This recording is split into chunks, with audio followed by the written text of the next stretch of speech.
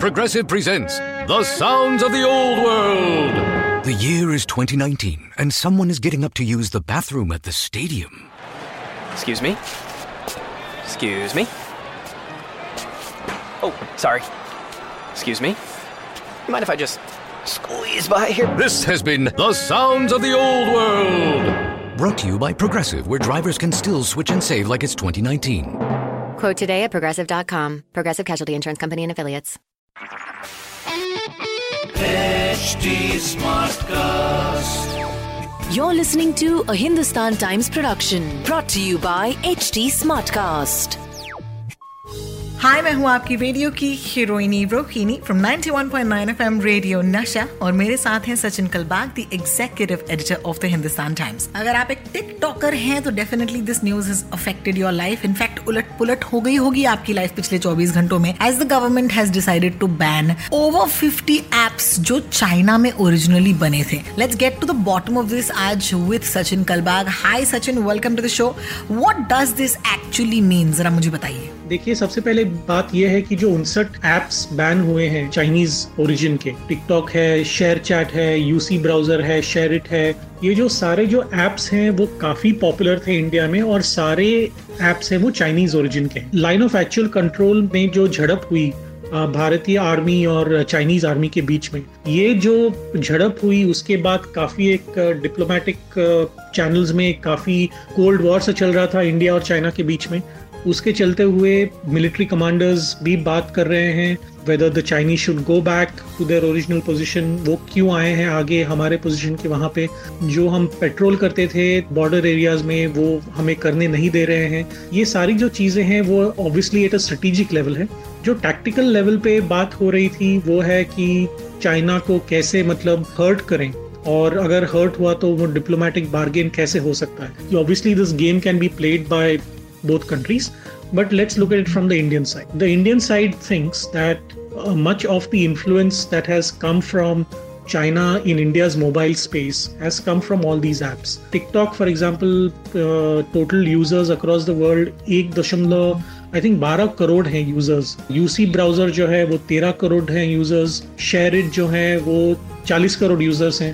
ये जो इतने जो यूजर्स हैं दुनिया भर में वो चाइनीज एप्स के हैं। तो अगर इंडिया का जो एक यूनिवर्स है, ऐप यूनिवर्स है, उससे जो इन्फ्लुएंस होगा चाइनीज एप्स के ऊपर, the Indian government hopes that this will give them a bargaining chip in the diplomatic battle with each other. So I am hoping that this whole thing gets resolved very soon.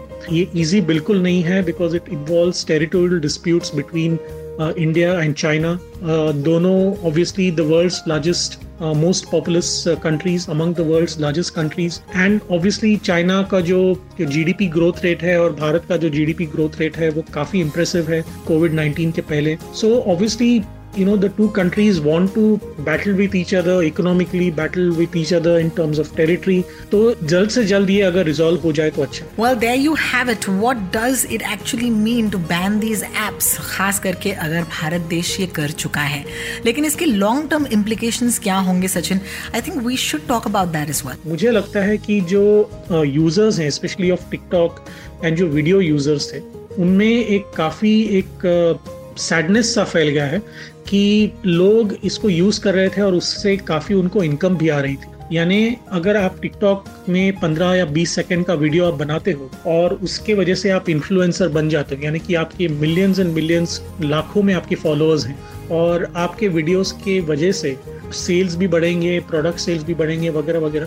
So obviously you become an influencer. This ban has affected that influence of those TikTok users और उसकी वजह से उनकी income अभी पूरी zero हो जाएगी और उसकी वजह से जो काफी सारे लोग थे, मतलब हजारों में लोग थे जो टिकटॉक के ऊपर डिपेंडेंट थे इनकम के लिए, उनको शायद ही अफेक्ट होगा। दूसरी बात यह है कि जो मोबाइल फोन कंपनीज के एप्स हैं, like Xiaomi for instance, some of their apps have been banned. ये सारे जो एप्स हैं, I think that together the industry will go to the government और उनसे बात करेगी और उनको समझाएगी शायद कि आपके ये एक्शन की वजह से काफ़ी सारे लोगों की जो लाइवलीहुड है वो शायद अफेक्ट हो सकती है और उसकी वजह से ये बैन रिवोक करना तो आपके ऊपर एक जिम्मेदारी। सो in the long term, the only solution to this will be the end of the territorial dispute, obviously.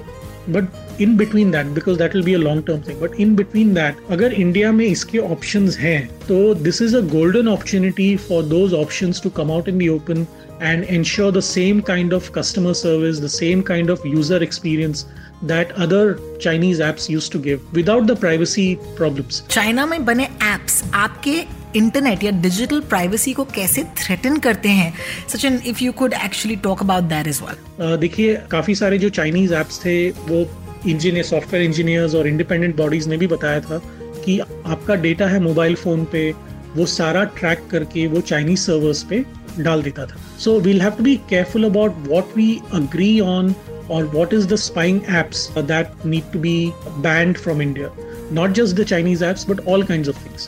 China mein, for instance, you can't launch an app without the approval of the Chinese government. So काफी सारे जो apps हैं, including Twitter, are not even allowed in China.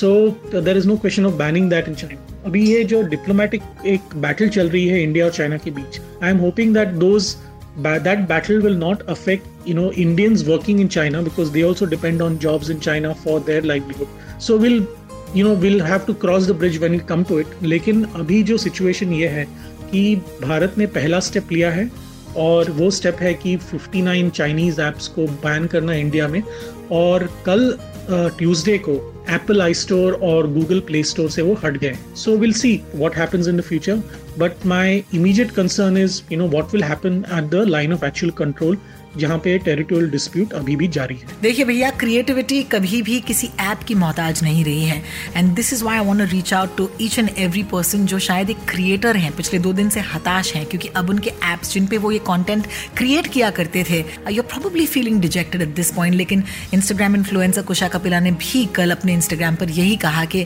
Creativity किसी app की मोहताज नहीं होती. You will still continue creating, look at different apps, and most importantly, can we as India now create those platforms for our creators? Only time will tell. आज का episode यहीं खत्म होता है. कल सुबह हम आपसे फिर से मिलने आएंगे. In case you have any questions, you can reach out to me on my Twitter या फिर Instagram पर. मैं हूँ Rotalks, that's ROTALKS, and Sachin is Sachin Kalbag on Twitter. आप हमें Facebook, Instagram और Twitter पर @HT Smartcast पर भी फॉलो कर सकते हैं. ऐसे और पॉडकास्ट सुनने के लिए लॉग ऑन कीजिएगा htsmartcast.com पर. This was a Hindustan Times production brought to you by HT Smartcast. HT Smartcast.